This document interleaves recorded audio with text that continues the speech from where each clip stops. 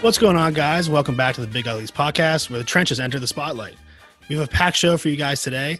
We're going to start out by recapping some of the games from this past weekend, and then discuss which teams have already began distancing themselves from the rest of the pack. And then, of course, we have another great interview for you guys with Philadelphia Eagle Jack Driscoll. After the interview, we're going to discuss this Thursday night's game between the Falcons and the Panthers, and then talk about the upcoming trade deadline a little bit, which is right around the corner, and some teams have already been making some moves. And then to wrap things up, we're going to end with our Fat Boy Move of the Week segment, along with giving our picks and games to watch for this upcoming week. And with all of that being said, we're going to start with the Bears and the Rams game from last night. And I have one thing to say about the Bears. But they are who we thought they were, and we let them off the hook. The Bears are capital F frauds. And I told you guys last week, they are frauds. And I played myself because I still bet them. I can't believe I did this to myself. That plus 6.5 line, I just teased it. I just pushed it up a little bit to 7. Thought I could get a little cutesy. The Bears are terrible. They're horrible. That was painful to watch. I'm still trying to just wrap my mind around everything and how disgusted I am with last night's performance of the Bears, especially because I was on record, saying I'm going to go with the Bears, and I was confident, and they just let both of us down. It was a really bad game. Offensive line was really disappointing in general for us. And then I had some qualms with Nagy, his coaching, some of his play calling, and not using all of his timeouts before halftime. Just not an all around good game, and I feel bad for the Bears and their fans because every week everyone's been saying, there's an imposter among us on Twitter and all the social media, and they kept proving everyone wrong. And then they finally looked like everyone suspected they would. And I don't know what else to say besides I think it's going to be, moving forward, I think the Bears are going to come back to reality, and they're not going to make a push for the NFC North at all. I mean, to me, it's the Packers. It's the Packers to lose.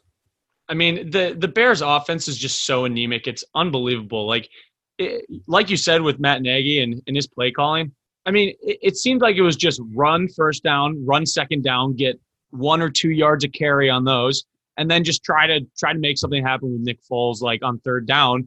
And Nick Foles, I mean, we all know Nick Foles he's not the guy that he was in that Eagles Super Bowl run. That was a 3-week, 1 month anomaly. That's not going to happen again. And the Bears offense, David Montgomery is so bad for how many carries he gets. He cannot make anyone miss. He refuses to make any sort of move that will make someone miss.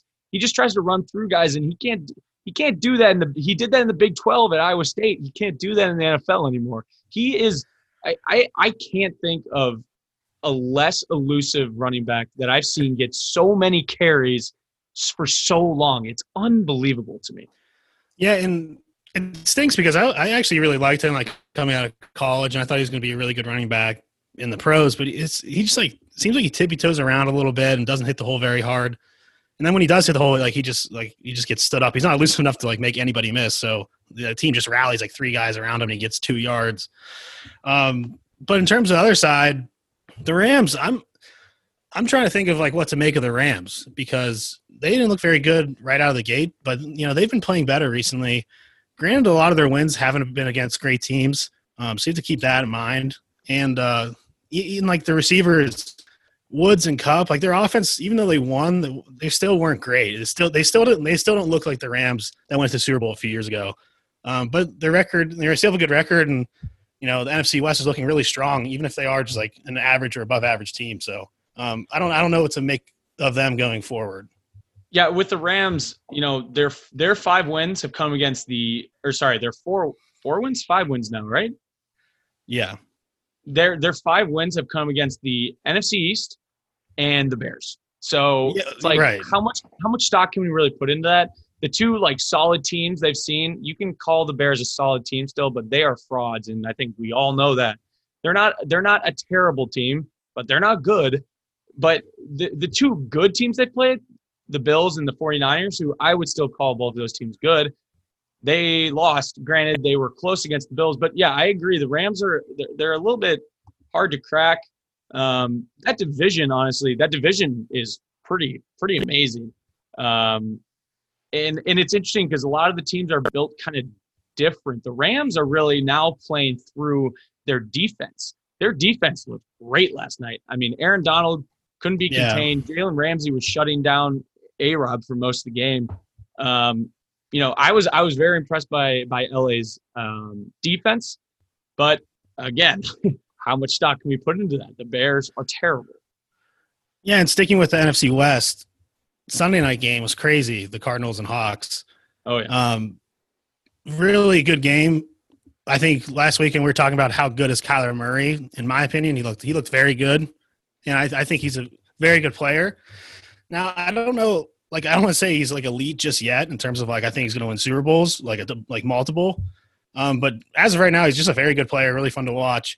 And I was shocked when the Cardinals came back. The Seahawks and Cardinals are both very good teams to me, but their defense are just so bad that I don't see either of them being able to contend for a Super Bowl because of that. Yeah, I mean, this game was really odd, and frankly, Russell Wilson lost that game for the Seahawks. I mean, I talked about it last week with everyone giving Mahomes too much credit, in that rainy game against the Bills, not faulting him any time that he makes a mistake. I had barely heard anything about the fact that Russell Wilson threw 3 interceptions, not to mention one of them was in the highest leverage situation in the game where they got the ball back on a miracle missed 41-yarder.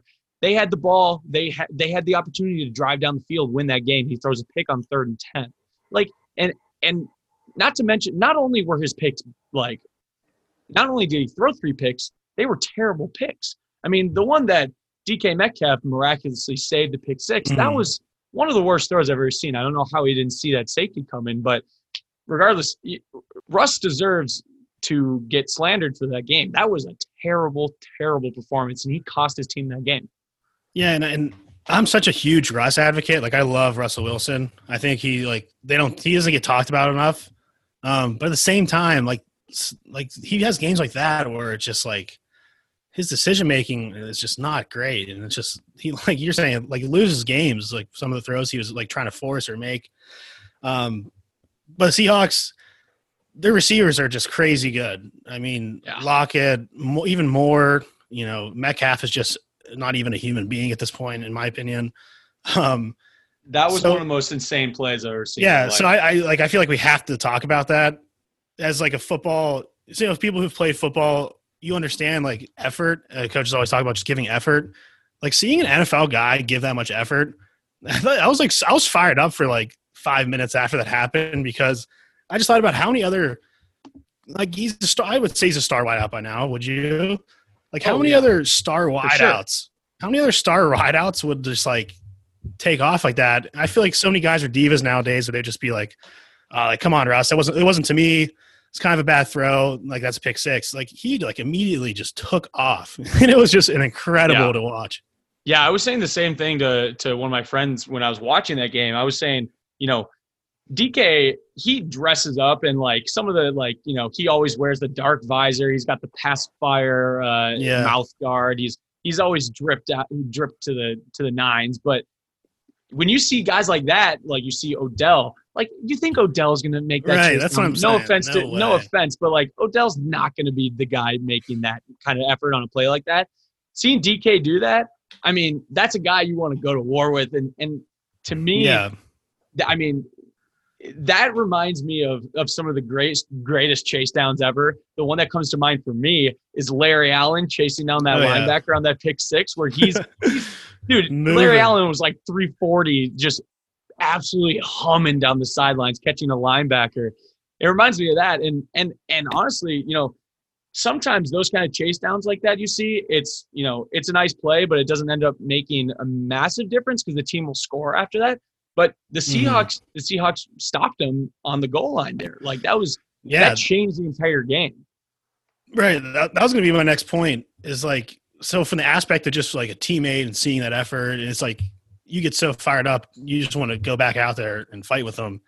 But then just in terms of the game, that literally should have, if they could have closed out, they could have changed the whole game in terms of their favor because he did that play. That that was just incredible. So I wanted to talk about that for sure. And then moving forward, I think around this time of the year, you finally start to see some teams begin to establish themselves as the contenders and break away. Yeah. So I wanted to discuss that, starting with the NFC. In my opinion, the top two teams are the Packers and Bucks. So if you want to talk about the Packers game this past weekend or the Bucks game, if anything stood out to you, or if you think one team has the edge over the other, and then just like Tampa Bay, like they're looking great. Although I did see Godwin broke his finger today. I just saw that right before we started recording. So that's pretty big news. But they got Antonio Brown coming in, so that'll be an interesting situation. Like how good it will be right off the bat. Yeah, the way I see it, the way I kind of want to characterize this is basically teams that I can see winning the Super Bowl. Essentially, any team below the teams that I'm about to name are teams that I would be pretty shocked if they won the Super Bowl. And for me, there's three teams from the NFC, and there's I'd say three teams from the AFC. For me, it's the Packers, it's the Bucks, and it's the Seahawks. The Seahawks defense is horrible for sure, but they're getting Jamal Adams back. They're getting Jamal Adams back. So I still believe in Russ. And that seems like that. I feel like the Seahawks are always a team that tries to make a move at the deadline, tries to make a splash to actually improve their team. A lot of times you'll see other teams be very conservative and not try to give away assets. But the Seahawks always seem to be a team that is trying to stay in it. So I'll give those three teams credit in the NFC. In the AFC, for me, it's the Chiefs, it's the Steelers, it's the Ravens. The Titans, although they really did show out in the second half against the Steelers, a lot of that was kind of it was kind of weird. Big Ben threw 3 picks, and a couple of them were off of hands. No, I think there's the deflections. Yeah, so I don't think the Titans are really one of those contenders. Like if I saw them play the Steelers again, the Ravens, or the Chiefs, I would. If I had to set a line for that, it would be like 6 points. Like I don't think the Titans are actually that great of a team. So for me, it's those 6 teams that if any team other than those 6 came out and won the Super Bowl, I would be shocked. Yeah, I have the same 6 as you. For the NFC, I think the Bucks right now might be the most complete team, or like the hottest team in terms of just all around, especially since they just killed the Packers. I got to give them the edge. Their defense is playing a lot better than I thought they would. And if like Brady has a good defense and he has all these weapons, like they're going to be tough to beat. And obviously they have so many weapons. It's kind of crazy when you think about it. But the Packers, like you still have Aaron Rodgers and everybody. So definitely not counting the Packers out. Seahawks, I love the Seahawks, but their defense, I just don't trust them at all right now. And then in the AFC, Steelers, Chiefs, and Ravens for sure. Steelers and Ravens play this week, so that's obviously a monster game, and we'll kind of get a better opinion. Like we'll get a better idea of like how they match up and what they look like against each other to kind of figure out what like who's really better. Like right now, I have the Steelers ahead of the Ravens, just because the Steelers begin playing some more primetime games, if you will. So they begin more love, but the Ravens kind of been in the shadow. So I think this is a big game for them to come out and say, like, we're still in the mix. It's not just the Steelers and Chiefs, For sure. For sure. So, like, those would be my teams in the AFC. And the Chiefs. I do want to say something quickly about the Bucks before we move on. I don't understand what happened in their game against the Bears. How did they lose that game? The Bears, like, what happened? It's funny you say that because just today I think someone tweeted like this team, like don't forget this team lost to the Bears, and I was like, holy crap! Like I totally forgot. Like I forget that the Bucks have 2 losses. How did that happen? Like they lost to the Saints right in week 1, but then they lost to the Bears. I don't understand how that happened after watching the Bears last night. Yeah, I mean that's one of those things moving forward. Like it's obviously kind of like a fluke. Yeah. But like the fringe teams, like the Seahawks, the Titans, and I'd say like the Saints and Bills are kind of the same. Mm-hmm. I don't think they'll win it. Like, I don't think as of right now, I can't really see them winning it. But if any of those teams made a run, like, I wouldn't be shocked either. They're all pretty. This is a pretty entertaining year, I think, in the NFL in terms of solid teams. Yeah, I agree with those teams. Those are teams that I could see making a run, but I can't see them winning. I can't see them winning against 4 straight playoff contending teams. That's all I have to say about those teams. Now, before we get to our interview with Jack Driscoll of the Eagles, we just want to run through a couple of headlines from across the league that kind of shook up the NFL this week, or at least were notable. And so I'll start with the Odell injury. He went down, I think it was on the second play of the game. That's a big loss for the Browns, and people forget the Browns are 5-2. They lost big to the Steelers, but that's a good team. And losing a guy like Odell, that hurts. Yeah, definitely, and just like it sucks to see star players go down. This year has been like the most in recent memory. So add him, whoever's doing the knee surgeries. Who's that famous doctor? Add Odell to the list because there's just so many torn ACLs right now. It stinks for the game. Let's just say that. Even though guys are getting shot. Maybe the next star will be born, but it's still, you never want to see guys go down. Even as a Steelers fan, it stinks seeing like someone like Odell go down for sure. And then something I want to talk about, the Cowboys, even though they're still in a race for the division, I mean, they're just so bad that I'm thinking at this point, maybe they should just not, like, they should just tank, basically, is what I'm saying. If they're going to roll with Ben DiNucci, no offense to DiNucci, I didn't see him play once he came in, but I just find it hard pressed that they're even going to be able to like win many games with him under center. And they just traded Everson Griffin, so maybe they're already doing a little fire sale action. I was going to say the trade of Griffin might be indicative that they are moving towards a tank, which again, crazy. They're half a game out of the playoffs right now, so we'll see what happens with that. But to continue off the Cowboys game, we have to talk about that Andy Dalton hit and John Bostic. Right. I don't understand, especially as a former O-lineman, both of us, I think we both feel the same way about this. How do you not – you should be getting ripped off the field and you should be clawing at John Bostic's eyes. Like, that was one of the most egregious hits I've ever seen. The fact that the O-line did not immediately go after Bostic, I think, is very telling about where that locker room stands right now.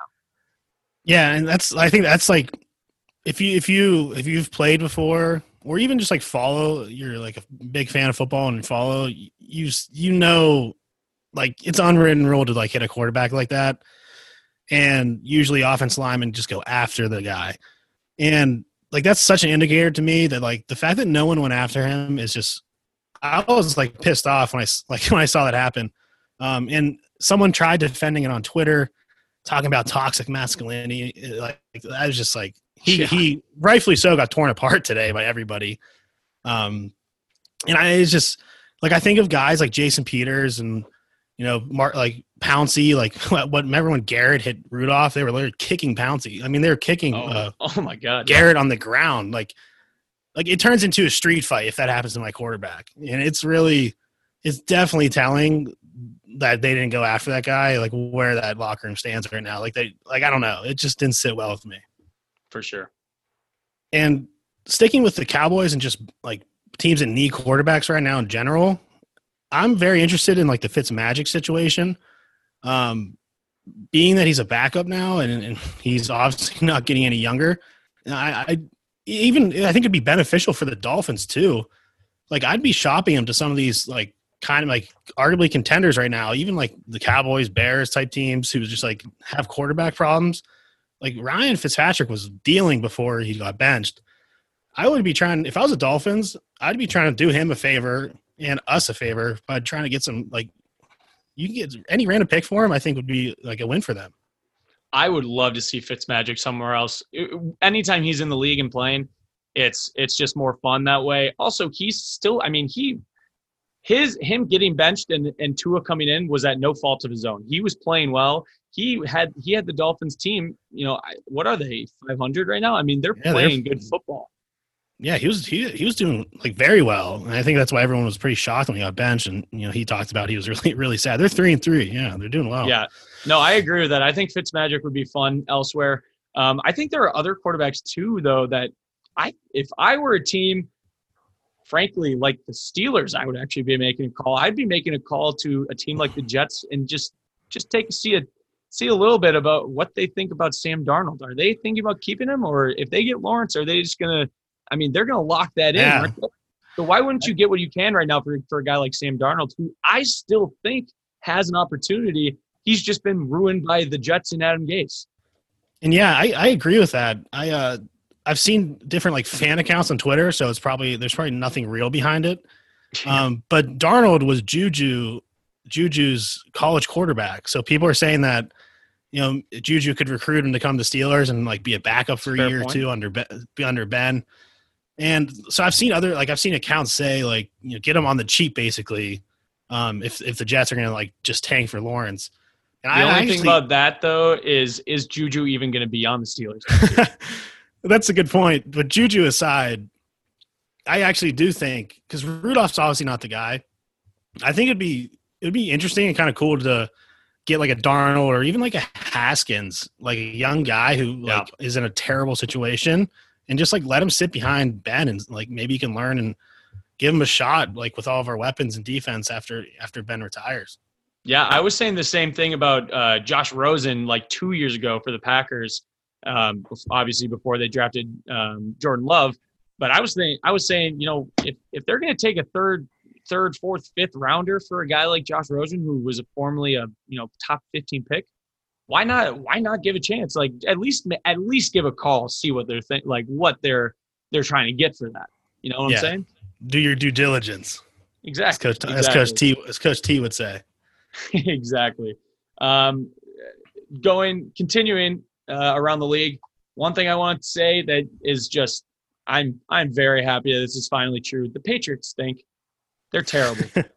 And I can't tell you how happy it makes me. I know it makes you even more happy being a Steelers fan, but a lot of our friends from college are Patriots fans, and it brings me nothing but joy seeing them struggle.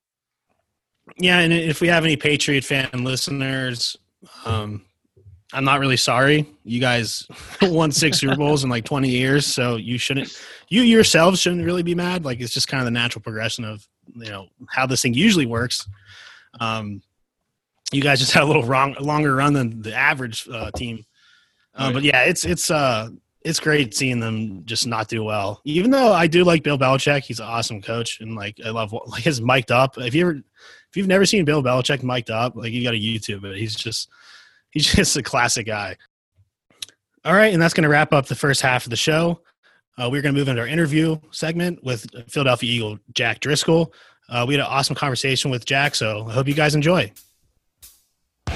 Let's go! Touches on 3. 1, 2, 3. Charges! All right, thank you so much for tuning in to our second interview. We have a great guest lined up for you guys today. He played his college ball at the University of Massachusetts and then was a grad transfer to Auburn University, where he finished his college playing career. In fact, he started the final 45 games of his college career, which marked the 10th longest active streak by an FBS offensive lineman. So we got a little Iron Man on our hands tonight. He was drafted by the Philadelphia Eagles in the 4th round of this past year's NFL draft, and he's already started 2 games. Unfortunately, he's been a little banged up recently and was unable to play against the Giants last night. But nonetheless, we are super excited to have you on the podcast. So without further ado, please welcome Jack Driscoll. Thank you. I appreciate you guys having me on. Thanks for joining us, Jack. And let's hop right into the game from last night. Were you on the field during the game? No, so unfortunately, the COVID rules this year, because I was inactive. So if you're not dressing, you're in one of the suites up top. But regardless, it was still electric environment at the link. Even though there were only about 7,500 fans, you felt every one of them, and it had that rivalry feeling, and it was really cool to be just in the stadium and feel that energy. Yeah, absolutely. And it was kind of an odd game, just a weird flow to the game, but you guys ended up pulling out a massive victory, especially with you guys with the division being so tight right now. Such a huge game. What was the feeling in the locker room like after that? So I wasn't in the locker room. Just weren't be even allowed in the locker room. No, yeah, it's pretty strict. Jeez. Like once if you're not dressing, you can't go to the locker room, you can't go on the sidelines. But even just in team meeting today, you kind of getting a vibe from everyone. Everyone's fired up because we've worked so hard. Everyone, coaches, everyone in the building, and we've had so many injuries, and we've been close in a few games, and I think we're starting to click right now. And it's a big time win, and just like you said, to be first place in the conference, it doesn't matter what your record is. At the end of the day, one of us is going to the hosting a playoff game. So we want to be there. We want to be the team hosting it, and it helps with our bye week coming up too. Kind of get some guys back and just kind of keep playing. And I think we're, especially as an offense, we're super close to being very good. Yeah, I'm kind of disappointed that you weren't on the field. I was going to ask you about the Danny Dimes run. Just with that was like if a sprinkler head might have popped up and got him. But I want to go back to your days at UMass. So Stan and I are familiar with UMass as we talked before the show. I had a buddy who actually played at Amherst, which is right down the street, for basketball. So I visited and I've been around the town. But I'm honestly not too familiar with like the UMass football team or college in general. So what was your time like playing there? And you actually graduated from there too, I believe. So you spent a decent amount of time there before you transferred. Yeah, no, I spent a little over 3 years there, and it's great. I guess you've been in Amherst. It's a great college town. It's a fun place to be, and it's great. I played under Coach Whipple for 3 years, and he really has had the program going the right direction. And offense especially is a fun. It's a true pro style scheme. So that's something I think that's helped me on later down the line. And a lot of great players have come out of UMass, and especially at that time, my first ever roommate in college was Andy Isabella, second round pick last year. Wow. A lot of people don't know that. That was my small first world. ever. Yeah. We were the only two recruits that couldn't show up in the summer. So we were in the middle of the summer, we had to show up later than everyone because both our schools got out later. So they naturally just put us together. So I still talk to them. It'll be nice to see him after the Cardinals game and kind of catch up a little bit. But yeah, that's awesome. But yeah, no, it was a great place, and that was a special 3 years for me. Kind of the relationships I formed there. I'm still best friends with those guys to this day. Kind of going through all the ups and downs of being a freshman in college football and kind of getting that. Right. Everyone's been there. Where it's hard. And kind of going through those guys is made those relationships super special, and so that's a special place in my heart. And I think Coach Bell has that program going in the right direction. Guys I do know on that team still are really working hard to get it going. Now, I'm always interested when I see the stories about guys who are going from either D3 or D2 or D1 AA teams transferring to a bigger Power 5 school like you did to going to Auburn. What is that process like? And is that you reaching out to those schools saying like, watch my film, I'm a real, I can play with you guys. I can play at your level. Or is it them reaching out to you saying, we want you? It's a little bit of both. And, when I left UMass, some things happened and whatnot, but, it's why for a few reasons and kind of a long story, but I didn't want to be, posting on social media, you see some guys doing it today, trying to, I just figured, I'm going to do it it was kind of late already, and I wanted to contact the schools I wanted to, so I would kind of find a person that was unblocked on Twitter. Maybe there's their director of ops person or the defensive backs GA or something, and just kind of send hey, this is my film. I made this highlight tape. I had some accolades too for some of the sources and sites and stuff. So that helped too to kind of say, when I was at UMass, we played 5 SEC teams and a few other P5 schools. So I had tape against some guys who were drafted in the NFL pretty high, and a lot of guys who are still playing in the league. So that kind of helped me out. I know some dudes who that was my experience from being Division I. Division III, I'm assuming it's probably a lot of both. I mean, I know one of my best buddies actually got drafted from a Division III school this past year. I was training out in the combine, so I know it was kind of interesting to hear his story and how the obstacles he had to overcome to get there. So, yeah, and my question I have for you is, what was that transition like from the UMass level to the SEC level of play every day? I know you said you played some Power 5 schools, but what was there a noticeable difference for you, transitioning from UMass Auburn, and just the speed, the size, maybe the playbook. I don't know.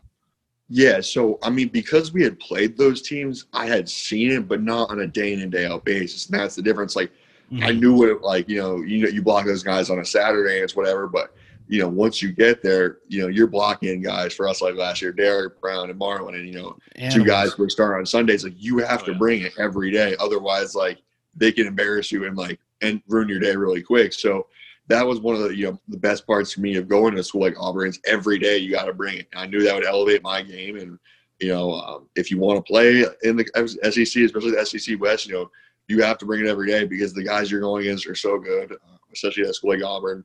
So I would say that was the biggest difference. But at the end of the day, I enjoy competition. I love that kind of stuff, and I love having to earn a spot and earn the respect of my teammates again.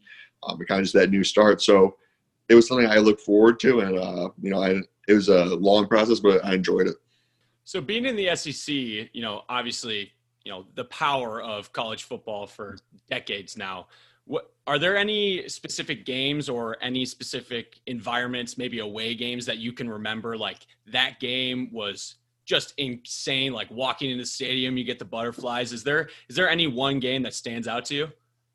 Yeah, and this answer surprised a lot of people. It was Florida. That was the game where it was like, the Iron Bowl was big when we went into Bryant-Denny, but we weren't really ranked that high at the time, or it wasn't like a top 5, top 10 matchup. And same with Georgia last year. We had a few losses up to that point, but when we played Florida, we were both undefeated. It was the first time the Swamp had hosted a top 10 game since Tebow. It was college game day, and we were the CBS 2:30 primetime game of the week.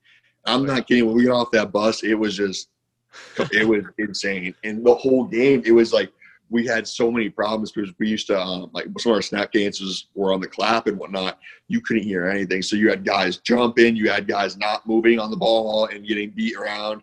It was just the way their stadium's built too. It's like straight up and down. It's not as wide. It got so loud, and that was definitely the craziest game I've played in. That's a nightmare, especially for a tackle going against a pass rusher on third down, not having the snap, which is your full advantage on that. That is, I do not envy that at all. No, yeah, if you can't get off on the snap count and you got someone who's jumping the count, it is hard. Yeah, it is long. So that was definitely something that we had to figure out. Absolutely. So being a 2-star recruit out of high school and then going to UMass, and then all of a sudden you're at Auburn, you started 2 years in a row. When you had the realization that NFL was a legitimate shot, and then fast forwarding all the way to draft night, that's a pretty incredible journey. So what was that night like for you? Because that was pretty recent. That was not too long ago. So I'm sure it's all been like a whirlwind for you the past few months. Yeah, it's just been even weirder with COVID. Right.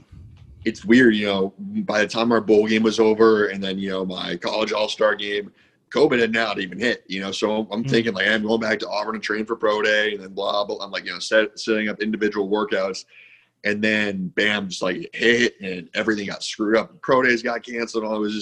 It turned into a long and weird process, a lot of virtual meetings and all that with coaches. And so to kind of finally hear my name called on draft night, I think I counted, I moved 7 times throughout the time my bowl game ended to the time I got drafted. So a lot of living out of the suitcase and jumping from spot to spot, but it was definitely a relief because it kind of just all that hard work paid off. And, at the same time, it was you understand it's the beginning of the journey because now it's you got to make the team and establish a role. So, you kind of celebrate that night, but then next day get back to it. And, just really now try to, like you said, carve out a role and just help the Eagles win games.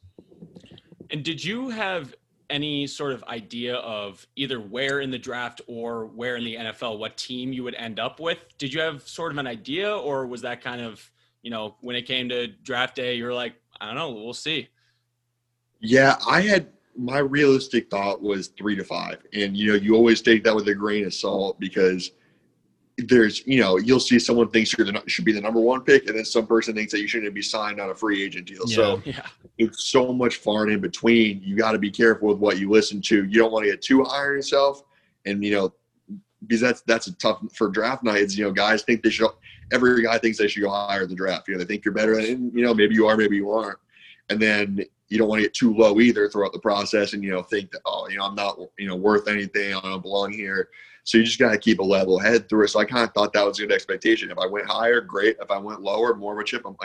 Just hey, someone else I'm going to use as a chip on my shoulder to earn my spot and just use it as motivation. But that was my goal. The Eagles, my agent had said, that he knew there was interest. And at one point in the draft, he had called me earlier that morning. He just said, hey, one of the spots that the Eagles have 2 picks at the end of the 4th round, that's a possibility. And, to kind of get that call from the Philadelphia area code and seeing they were up next under, it was pretty surreal. And it was a moment I'll cherish forever. And, like I said, it was kind of that culmination of hard work and dedication throughout this process to paid off. Yeah, and I saw while I was doing some research, I saw that your dad was actually drafted by the Bills in 1989. So I'm sure that must have been a pretty awesome moment to have with him, both being drafted in the NFL. And not many families can say that. Yeah, and it just, I was saying something earlier too. It's just nice too to kind of have someone who's been there and understands the process, and can kind of give that kind of advice throughout. It's like it is draft night. There's so much stuff that goes on, and he always just say keep a level head. Someone like he was, you don't want to think too high. I'm gonna be a first overall pick, and then you don't want to think too low. So, kind of just help it keep a level head and get here. What was it like trying to get integrated into the team with the Eagles? One, being a COVID year, being, kind of odd, but also you coming into a team that, especially at O-line, you guys have some absolute studs. And granted, you guys, as you mentioned earlier, you guys have had some injuries, which is real tough. But, especially for a guy like who, I think project mostly to play tackle, although you've been playing both guard and tackle, which is pretty crazy. But playing with a guy like Lane Johnson and then, other studs like Kelsey and, you got some absolute killers on that O-line. What have you learned from those guys, and what was it like? How did you gain the respect of those guys? It's something I still do today, and it's kind of just, keep your head down and work. I'm a rookie. I know my place. I'm not, you don't want to say you're not worthy, but you got to act, you don't want to act like you own the place and walk in. So kind of just, keep your head down and understand, just learn from every day, just don't want to be annoying or pain in the ask those guys, but just, hey, when you have a question, we're lucky that our vets, guys like Kelsey, guys like Lane and JP are really helpful to rookies, because I've heard it's not like that at all places. So it's really nice to have those guys where if you ever, need advice on something or just a question, you can ask them. But it's really just for me watching how those guys act as pros. Those are guys who have been at the top for a long period of time and who are, those guys are some of the, you're talking potential Hall of Famers in that group. So just how they conduct themselves on a day-to-day basis. Hey, what are they doing extra? How do they, take notes during meetings and stuff? Because, at the end of the day, if I have half as good of a career as those guys, then I can say I had a pretty amazing career. So just really trying to take it day by day and learn from those guys. Yeah, and you've already had some starts, which is awesome. So have you had any welcome to the NFL moments, or a certain guy was just crazy good and hard to block? Each week it's been, it's good competition. I started out, I found out I was starting that first game not very, pretty quick, shortly before that game started. So it's just kind of hey, you're going out there, you're going to start, we're confident in you. We know you belong here. And it was kind of a cool, I was a little nervous, but cool moment. And, I had, the Redskins have a good D-line, so I knew I'd had to bring it. I played well. And, each week I kind of just feel more confident as I go out there. As you get the experience and the game reps and stuff, it really helps because, as you guys know, is, you can practice, you can see all the stunts on scout team, and you can watch all the film you want. But that game is a lot it takes a few reps to kind of get, see it. And the first game for me was always in college the weirdest, and it just felt you're so used to hitting your own team. Now you got a random guy out there. So kind of the more game reps, I just, I feel more and more confident, and, just kind of feel like my role is just kind of help with whatever I can do to help them win games, whether it's a sixth man or if someone's out, stepping up and doing that. Absolutely. So one thing I'm interested in is with rookies and younger guys in the league, especially, they always talk about the transition from college to the NFL and diving into the playbook. What exactly is the biggest difficulty you feel in your transition from college to the NFL? Not including sort of physically, and obviously, you have all the physical abilities and you've shown that on Sundays now, but in terms of the mental part of the game, what are those kind of things that are difficult to grasp for young guys? Is it terminology of new offenses? Is it schemes? Is it what exactly how would you pinpoint that? It's a combination of both, in my opinion, because and that's where I said earlier when I had Coach Whip at UMass, it really helped because we ran a true pro style offense. So a lot of these plays or concepts, at least I've already seen, and maybe it's called something a little different, but I've run it before, so I'm familiar with it. But it's hard because you're seeing a lot of these colleges go to these air raid, no huddle, spread offenses, and Auburn included. We didn't take a snap on our center all year. So now you go to the NFL where they're putting the hand in the dirt and you got fullbacks and stuff. It's different, and I think that's what takes guys some time to get used to, is just the playbook. And the physical jump is big too. In college, they might have a guy or two on that D line who has a chance to play on Sundays or will play on Sundays. But the NFL, everyone is the best. Every guy is strong. Every guy has a good pass rusher. So just being able to take that consistency to the next level. Now it's not even like hey, every few reps at practice. It's every rep against scout team guys that they all belong to. And of course, I think this year with COVID too is different just because, we didn't have any OTAs. We had no rookie mini camp, and we had no preseason games. So, you're talking a couple weeks of a few weeks of camp, and you're playing a game. And there's no redos or, it's just rookies on rookies in some preseason game or whatever. This is a real live, counts towards NFC East game. So it was kind of a weird time for everyone, but at the same time, rookies, we didn't know any different. We've never have anything to really compare it to. So of course, yeah. It's just, it's been weird. It's nice to get some fans back and kind of get back to normal in that sense. But I think those two things, and also, it's your job now.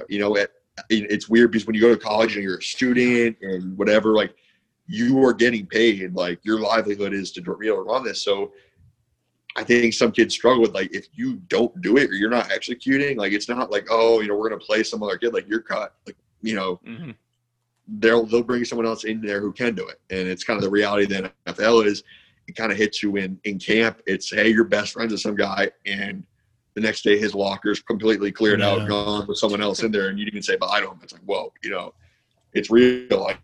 There's no screwing around. So you mentioned briefly getting the fans back, which is obviously, that's exciting. I think everybody wants fans back. But specifically regarding Philly fans are notoriously, passionate and, some would say crazy, but what do you have any sort of face-to-face experiences with funny stories about experiences with Philly fans yet? Or has that not really happened, obviously, because you guys are very careful with COVID restrictions now? Yeah, it's kind of, everyone's kind of been trying to do their part with COVID and not go out as much as possible and all that, and even at games. But, Philly fans, people, they're notorious for being, passionate. And that's one of the reasons why it's fun to play in a city like Philly, is because the fans are so passionate about the team. It's, while it might seem harsh, but, they're just doing it. As crazy as it sounds, they're really just doing it out of love. They want to see the Eagles win so badly that, they'll do whatever it takes. But including I was excited. And that was Santa. Yeah, and they'll do it. I don't put anything behind it. Like I said, that was what when I got picked by the Eagles. I'm kind of from around near the area, so I knew about Eagles fans and whatnot. And actually, when I was at UMass, we played Temple in the Link. Oh yeah. Okay. Yeah, so kind of had a cool experience there. I was really excited to play for a fan base like this that was so passionate, because I've seen growing up rivalries like the Yankees, Red Sox, all that, and really that pro sports rivalry is pretty cool. Yeah, Philly fans are the type of fans where if you're a rival of them, you hate them. If you're an Eagles fan, you're an Eagles player, you love them more than anything, I can imagine. Right. Yeah. So I got to ask, when you talked about growing up near them, being from Connecticut, who was your go-to NFL team growing up? it's funny. I never had a team. I was kind of, so half my buddies were like diehard Pats fans and half were diehard Giants fans. So there were some big fights, I can tell you, with Eli Manning off of that. But I kind of was just in the middle. I always just enjoyed watching players. Just good football. Kind of like your guys' account is good. My dad being an O-line guy, he was always watching me, kind of teaching me how to watch the O-line. But it's different. When you watch the O-line, it's people don't understand like how to kind of watch it and kind of learning to understand that up front, what was going on. Oh yeah. I used to love watching like guys like Brian Urlacher, Brian Dawkins, and guys like that, just like intense defensive players and great OT. I grew up watching like Joe Thomas and all those guys. So yeah. I get fired up just from watching like running backs pick up the right guy. So I exactly know what your dad's saying. And then you're with a random person. They're like, why were you excited about that? I'm like, no, I have no idea because it ends up being incomplete. But you're like, man, like that was a great pickup though by that back. Yeah. Yeah, one of my older brothers played wide receiver in college, and whenever I'm watching the game, I'm always like, "Oh my God, do you see that block? Do you see that pickup or something?" They're like, "Why the hell are you watching that?" Like there was we had a 40-yard like catch down the side. I was like, "Well, it's not happening if that running back doesn't make that block, man." Yeah, people think you're crazy. Exactly. So sticking with the rookie theme, and for our case, the freshman theme. In college, we had a tradition where the freshmen had to go to McDonald's and we had a nugget challenge, like an eating contest. So you just order as many nuggets as they could make, and then we would just eat until someone. You had to literally call McDonald's ahead and be like, "Hey, we're gonna have 400 nuggets consumed tomorrow. Like, just make sure you're ready for it." Like that's the kind of thing that went down. So in your experience, either NFL or like either your colleges, like did you have any fun like rookie traditions or traditions in general? Yeah, I mean, granted, it's been weird this year, and I've heard about rookie dinner and all that. Where you get run. Taking your credit card down. Yeah, putting your credit down at an extremely nice place, but O-line rookie dinner would be terrifying. Oh yeah, I mean that's worse than like singing or whatever. Oh, it'd be terrible. That hits home when you got to put your credit card down for a $20,000 bill. But yeah, no, I mean in college. There was always the talent show and whatnot. That was something we always looked forward to. And it just, kind of those the thing. For me, like, at least that's kind of the kind of stuff I remember more than in particular individual games, like the funny moments when guys we used to have like when freshmen have to do skits and making fun of the coaches and stuff, and it was always pretty funny. And so you'd be shocked. Some guys are extremely creative and they're talented about that kind of stuff. So.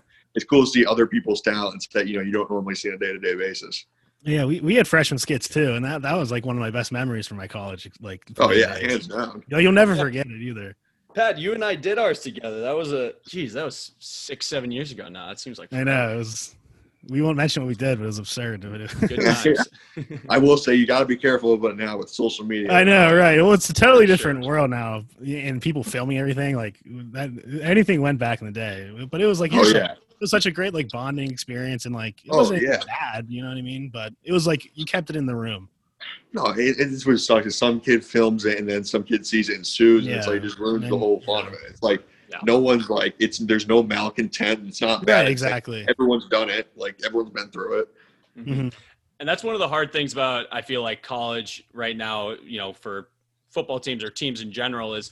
Part of coming together as a team and as a group is being vulnerable with each other, and that's really at the heart of it. That's what things like the rookie show are. It's not you're not trying to like make fun of people. It's just everyone has to be comfortable around each other enough to be vulnerable and be So those are the kind of things I do miss. That those are some of the most fun days, fun events that I can remember from my college days.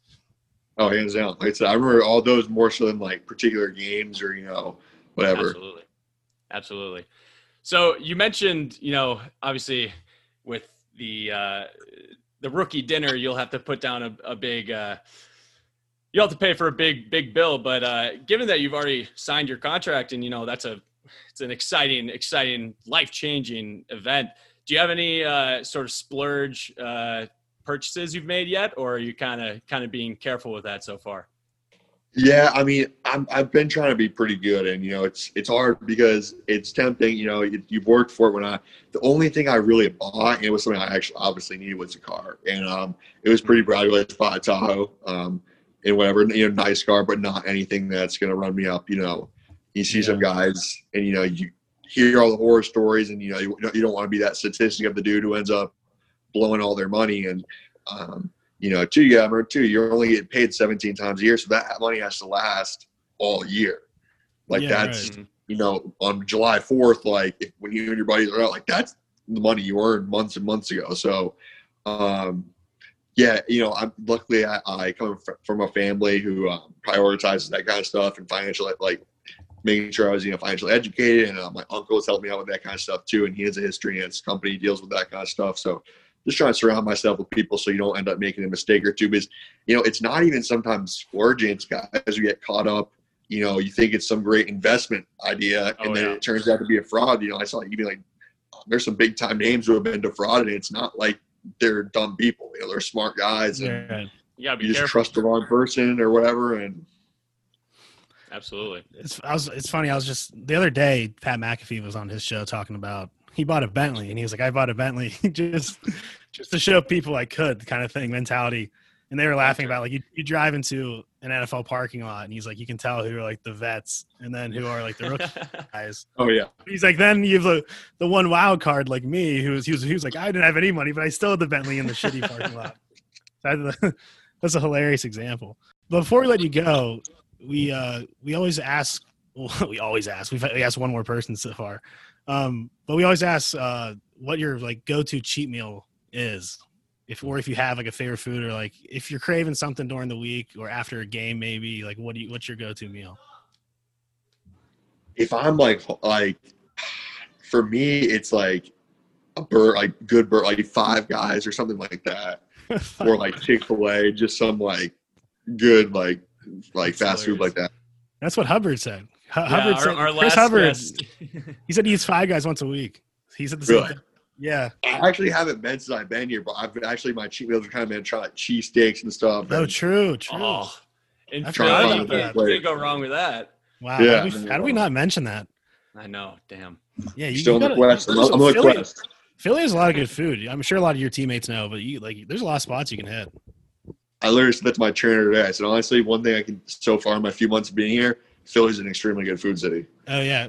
My brother lived there for a few years, and I can say there's some great spots there for sure. Underrated food city. Mm-hmm. Well, Jack, we really appreciate you taking the time. I know, obviously, you got a very busy schedule, but, thank you again for coming on. And we're, get healthy. We're excited to see you back on the field, and good luck to you and the Eagles the rest of the way. Yeah, appreciate you guys having me on. It's been a lot of fun, and look forward to seeing it.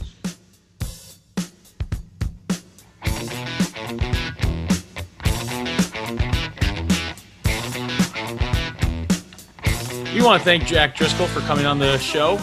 It was a real fun interview. He's an interesting guy, and we hope that he's getting better soon and getting back to the field, because we know the Eagles need him. That O-line is very beat up, and they got a big game coming up this weekend. Regardless of how much of a dumpster fire it is between those two teams, it is for the NFC East, that Sunday night game, so it should be a fun one. Speaking of dumpster fires, let's talk about tomorrow's game between the Falcons and the Panthers. Yeah, and if there's any Falcons or Panthers fans, there's no offense, please. It's not going to be a great game. It's just well, Panthers actually aren't that bad. I'll say that. It's looking like McCaffrey's going to miss, which is terrible for my fantasy team, and just terrible for the viewers because we don't get to watch him. I feel like the Panthers rarely get primetime games, so it actually would have been fun to watch him a little bit. But that my pick, I'm going to go with the Panthers. The Falcons have to be the most talented bad team in the NFL right now. They just if you're a Falcons fan, I'm so sorry, because you guys just have brutal losses every week in, week out. Your heart just must be just shattered every game. So maybe this is the week you guys put it together and, Matt Ryan, Julio go off and your defense actually shows up. But I'm going to be going with the Panthers in that game. I'm not sure what the line is, but I imagine the Panthers would be favored. I believe it's Panthers -3. And yeah, with this game, I don't have a lot to say about it. I don't think either of these teams are very impressive. The Panthers have had a couple games where they've shown some sort of life, but again, I just don't think either of these teams are really contenders. Obviously, the Falcons aren't. However, this game is one of those games that for some reason the line is really low. It's only 3, and I thought the Panthers would probably be favored by 5, 6 maybe, honestly, just because the Panthers have actually shown the ability to close out, win games. Falcons obviously have not. But this is an in-division game. The Falcons tend to keep games close for some reason. So I would actually probably take the Falcons +3. I think, why not take those points? Yeah, and the Panthers offense, I've always been a fan of Teddy Bridgewater. I think he's a good quarterback. Robbie Anderson having a breakout year. He's doing great. So they have some weapons. Mike Davis has filled in really well for them. Yep. And their offensive line has been pretty solid. Defensively, I'm not too familiar with them, honestly. Who do they know defensively? And defensively, they have a D tackle from Auburn, I believe. Unless bearing injury, but he like Derek Brown, right? Yeah. He's an animal. So stud. Obviously, losing Luke Kuechly, I feel like that just put a huge hole in their defense for years to come. It's hard to replace like a Hall of Fame guy like that. But the Panthers, Matt Rule's done a really good job there, so they might be sneaky good in the near future. Yeah, with Robbie Anderson, he's really come on the scene this year, and again, that to me is another Adam Gase prisoner that's escaped. It's just a guy who's escaped the Jets or Adam Gase. If you get away from those two, parts of the NFL, you're probably going to be all right. So yeah, I'll say that. Gase was the same way in Miami. He was like he just demolishes franchises and players. That's what I'm saying, dude. And I always liked him in New York. I would actually stream him a few times on my fantasy team. Like you could tell he was very talented. So I agree. I don't know how Gase hasn't been fired yet. I don't want to get off topic of the game, but like my gosh. It's just dumpster fire. To me, the only reason that's possible is that the Jets realize he's terrible and that he can actually lose them games. Like, that's the only reason that it makes any sort of sense. He's actually a positive because he's going to get them Trevor Lawrence. Exactly. I mean, then they'll get rid of him. That's the only reason I can possibly think that he's still an NFL coach right now. It has to be. So, yeah, even though the Falcons haven't been too great this year, football is better than no football, so I'll still be sitting on my couch watching that game. I'll be watching every single down. Yeah, because it's in game, like in division. Kind of, is it a rivalry? Would you say it's a rivalry? I don't really know what the rivalries are of the AFC South, frankly. If anyone does, please let us know. I'd love to learn more, but I really only know about the Saints and the Bucks a ton in those in that division. Nonetheless, I could see it being like kind of like a sneaky, entertaining Thursday night game. Hopefully. Yeah, it's one of those Thursday night games usually are bad. Yeah, one of those garbage games that just turns out to be actually kind of electric. Yeah, I mean that was like last Thursday, the Giants and the Eagles, two just dumpster fires of a team, but that was a pretty damn fun game. Yeah, so that's all that matters. And then just around the league, talk about the trade deadline a little bit. There's already been some moves that have been made. Le'Veon Bell, although slow start in Kansas City, obviously you can expect that. The Ravens added Des Bryant today, and they traded for Yannick. So that their defense, that's just another weapon for their defense with Yannick. Yeah. Their D line's just their front seven. I mean, their whole defense, I guess, is loaded. Their defense is very good. Like they didn't need him, so that kind of stinks that he's on there for my sake. For sure. But like Dez, Bell, Brown, like it'll be interesting to see how those guys get like transition with their new teams, if they'll be as good as they were. And then there's a lot of rumors going around, like defensive tackle Quinn Williams, who's an animal and a hilarious guy from the Jets. Now the Jets deny these rumors, but then a lot of people are saying that they're full of crap. So in your mind, like out of the contenders, there's already been a lot of teams making moves out of the contenders. The Chiefs, Ravens, Bucks. Do you think like the Packers or Steelers or some of the fringe teams should make a move here to make a run? I mean, I would love to see the Packers make a move.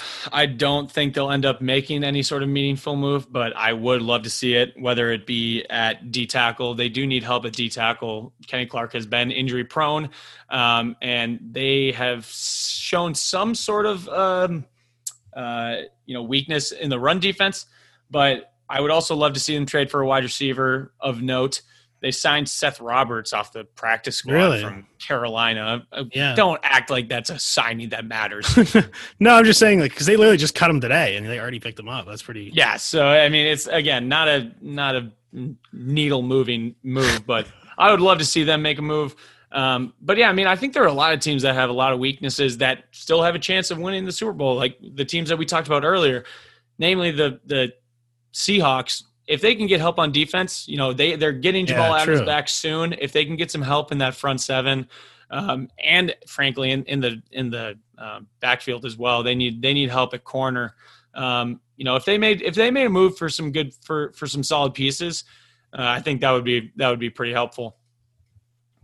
Yeah, and I think even if you just as like do your due diligence as a team, like the Steelers obviously lost Devin Bush. I could see them potentially making a move. They need it. And a lot of teams in general, like with the injuries this year, like I would not be against just getting some depth in places that you might need it, whether it's like safeties or linebackers or even offensive line. So I think it's going to be a pretty active trade deadline this year, and it already has been. And I know that, like, I was reading an Adam Schefter tweet, and he was saying that you have to make a trade by, a certain day. I believe it's tomorrow, maybe tomorrow, for that person to be able to play in the following week. And if you wait until like the actual deadline, then they aren't going to be able to play for your team until like week 10 or whatever. Really? Yeah. So it's beneficial to make the moves earlier as possible. I think that's why you're seeing a lot of these earlier moves being made already. So it'll be interesting for sure. There's guys already moving around that I didn't expect to be moving around. So teams like the Vikings already getting rid of Yannick. They're basically saying, well, we don't really need him anymore. Might as well get a pick. So I think a lot of teams might be doing that. Yeah, I was gonna ask you about that. What do you think about those teams that are at the bottom of the league that you could see as being a kind of fire sale team? What do you think about trying to get trade some of your assets for picks or for other players? Like for the Vikings, a guy like Harrison Smith or Anthony Harris or Adam Thielen. Like, what do you do with those guys? Like, do you keep them and then hope you can rebuild your team in one offseason? I mean, those are expensive players that you don't want to have on your team if you're going to be rebuilding. So to me, I'm of the belief that if you're bad, if you're 1-5 right now, just sell everybody. If I'm the Falcons, I'm trading Julio. I'm trying to get something for him. Yeah. I would trade Matt Ryan. I'd keep a guy like Calvin Ridley, but I'd trade Matt Ryan. I mean, how much longer does he have? Is he going to win a Super Bowl in his career at this point? No. Get rid of him. Try to get something for him, in my opinion. Yeah, I'm a big believer in like getting value for your guys, especially like older veterans who are very expensive, and you're not going to have a shot in the next 5 years, 3 to 5 years. Like, what's the point of keeping them around? And like, I know some people are like, well, like some of these guys are like the face of the team and like good in the community. And it's like, yeah, like that's all good and well, but it's also a pretty cutthroat business at the end of the day. And I'd rather like be able to stockpile as many draft picks as I could versus just being like mediocre to bottom of the league just to like, keep a guy who's great with the team and community, whatever. So I'm all for trading guys and getting value if you can. I don't see why you hold on to anybody at this point if you're not going to make, don't have potential to make a run. Aside from like young guys, like you're saying, like Calvin Ridley type players, Justin Jefferson, obviously, like if you've like your young stars, you obviously keep them. But like guys like Anthony Harris, I heard his name was floating around in terms of, teams might need safety help. Like if I'm the Vikings, like I would trade him for if the deal was good enough and I didn't feel like I was getting like hosed, like I would pull the trigger for sure. Well, Anthony Harris, I believe, is also on the franchise tag. So to me, it's like that's a no-brainer. Why keep him around if you're not going to pay him next year? Might as well get something for him now. Yeah, for sure. And with that, we'll move to our fat boy move of the week. Last week, we heard my story in which I frequented Domino's on a regular basis, but I told one story one story specifically, which was fairly embarrassing. But you know what? I'll live with it. We sent out a post on our Twitter account at the Big Uglies Pod, and we got a response from the man himself, Professor Nerdo. He was the one who gave us the idea for this segment in the first place. And so let's hear what his move was for Fat Boy Move of the Week. All right, quick story. One time when I was a graduate assistant for football at Hardin Simmons University, my wife had made a cheesecake one night, and she had a slice of it. And then the next morning, I didn't have any football, didn't have any school, didn't have anything to do. So I slept in. She went to work. She texted me and then called me. She's like, hey, remember to don't eat another piece of cheesecake today because we're having it with supper tonight. I had already eaten another slice of cheesecake. So I had to dispose of my crime and cover it up by going to H-E-B, buying a whole new thing to make another cheesecake, made it, but then I was left with a problem of a cheesecake of having two of them. So I needed to eat the one that I had taken a slice out of. And then I was so full, so miserable. My wife was about to come home, and then I had to eat a slice out of the new cheesecake to make it look right. And yes, I did have another piece of cheesecake after supper. Fat boy move. That's so fucking funny. All right, yeah, let's just go right into it. That story, just for me, it hits home in so many different ways. One, the first thing I want to say is I love how he says, I went out to buy a new cheesecake. I replaced the old one. And then he said, I just had to eat the other cheesecake. I couldn't have thrown it away. Had to eat it. Like it was literally required that he had to eat it or else there wouldn't be evidence. He couldn't just throw it in the garbage. I relate on that in so many levels. I just can't. I love that so much. The cherry on top for me was that he had to match, like he bought the new one, and he had to like rematch the other pieces that were taken. So not only did he finish it, but he had like rematch it. Oh my gosh! When he said that, I was dying. He also didn't buy like a pre-made one. He went and made one. Like at least that's what it sounded like. He legit made a homemade cheesecake. Like that's a hard ass process. Like, and he went through that to try to cover it up. I absolutely love that. The other thing that I loved was he was saying he just take slivers and just to try to replace and try to, take little pieces so it doesn't look like he actually took something. That is something I still do to this day with leftovers, whether it's my brothers, my family. Frankly, I do it with my roommates here. They don't know that, but I do it all the time. You just take a little, maybe a little spoonful, a little forkful. You'll cut a little slice of pizza. So it just barely off so you can't even tell that something got taken. That's an ultimate fat boy move, and I do that on the daily. I also love that. He just had to finish it. He could easily just thrown it away, but he's like, man, you can't waste a delicious cheesecake. Just forces the rest down. I can't argue with him. My question is, did he ever tell his wife to this day? I wonder if did she know about this? Maybe I don't know. Her first time might be this podcast if he shows it to her. Yeah, I hope she follows him on Twitter, or maybe maybe she can start being a listener after hearing that. But that is just a hilarious story. I love that. Those are the kind of things we're looking for when we're talking Fat Boy Move of the Week. That's a great story, and I think most of us can relate to that. Yeah, and that's just an incredible story. I mean, to start the segment with that is pretty awesome. So shout out to you, Professor Nerdo, and you being the first one since Stans doesn't count. You're currently in the lead for the most hilarious, Fat Boy Move of the Week story. And with that, we are going to be moving into our last segment, which is previewing kind of the only really good game of this week. And I know.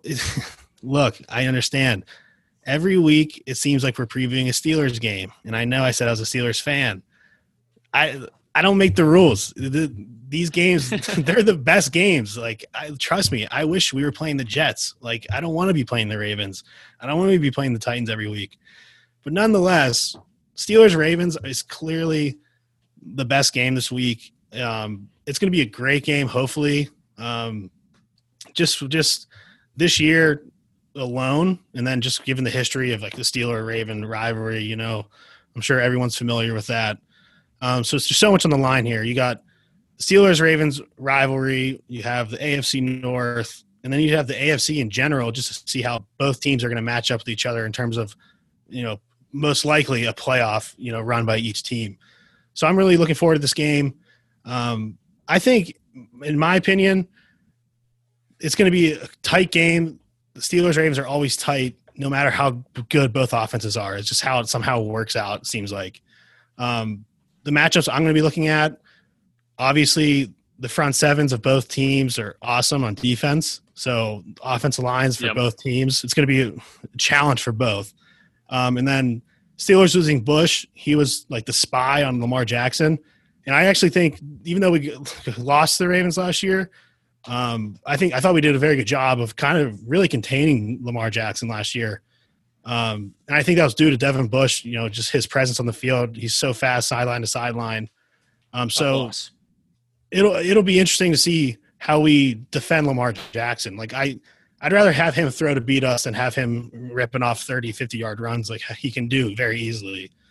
So it'll be a really good game. And then on the Steelers side of things, Steelers offense, our receivers looking very good.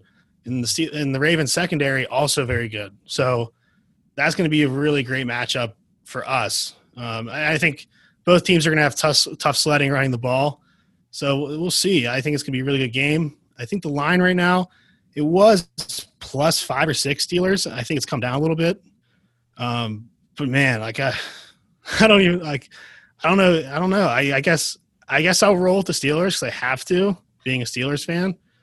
But I think it's going to be a very close game. I honestly am not sure what to expect from the Ravens because they haven't really played. They were bye week last week.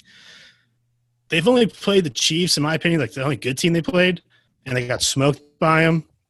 Yep. And then they kind of played the Eagles the same way we played the Eagles. Got up early, and then the Eagles came back. It was a really close game. So we've proved ourselves against the Titans. The Ravens really haven't proved themselves against any other team. So this is like their first game to prove themselves. So I think they're going to be fired up to play us.